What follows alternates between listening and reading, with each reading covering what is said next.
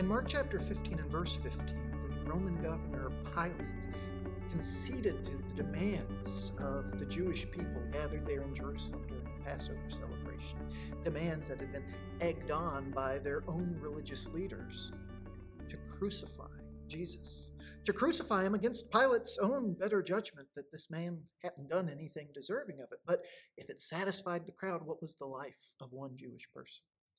Pilate had Jesus scourged. A single verse as we read it in that scripture, just one word to describe what was truly horrific agony that Jesus then endured. A scourging involving his being whipped with a piece of leather that had bone or metal or glass engraved in it, so that he was literally ripped to shreds, so that he would already have been exhausted and bleeding everywhere.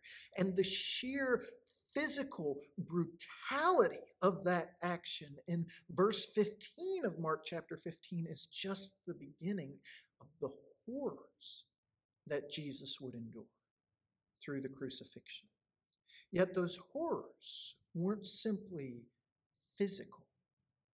The brutality extended to the way that they mocked him as well.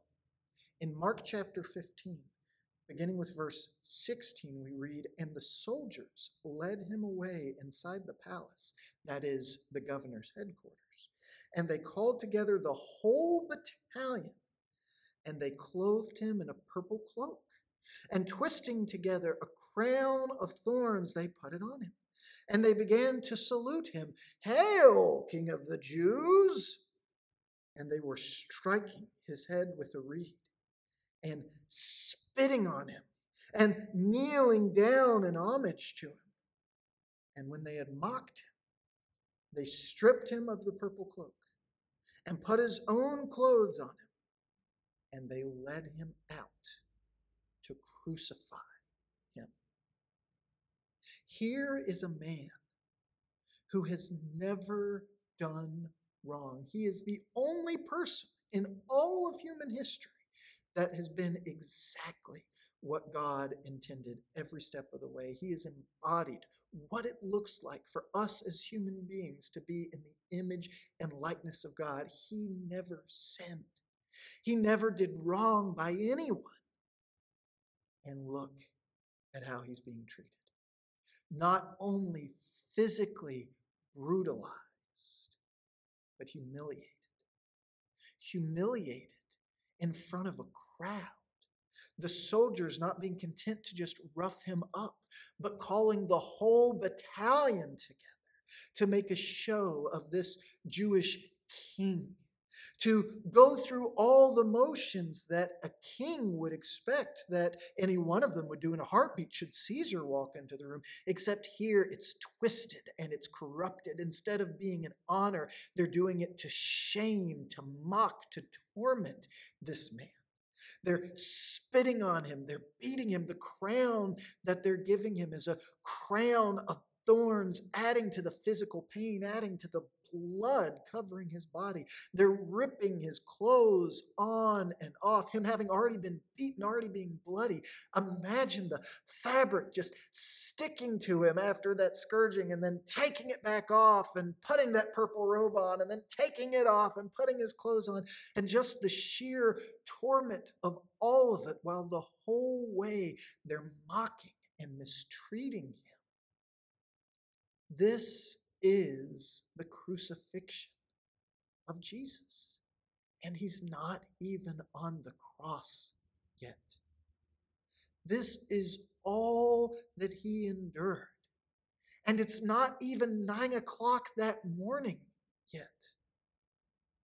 Jesus is suffering so terribly. The full weight of human brutality and evil is being thrown at him, when all he has ever done is show love for God and for other people, when he has within him the power to wipe them all out. Yet Jesus endures it. Jesus endures their taunts. Jesus endures their abuse. Jesus demonstrates meekness, not as being a pushover, not as a character flaw, but as true strength, keeping his power under control because he knows he's serving a greater purpose, because he knows that no matter what they may say, no matter what motions they may go through, no matter how they may act, he really is a king. He truly is deserving of honor. But he will submit. He'll submit not to them, but to God. He'll endure their evil because he knows who he is. He knows what he's there for. So he doesn't have anything to prove to them. He doesn't have to fight back. He will allow himself to experience incredible suffering and pain because his focus is on God and what God sent him to do, which in his amazing love is make a way to rescue you and me.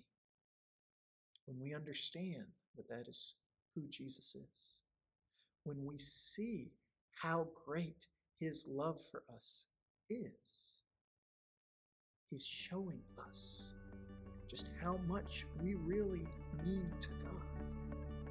And to see that kind of power under control, to see that kind of love,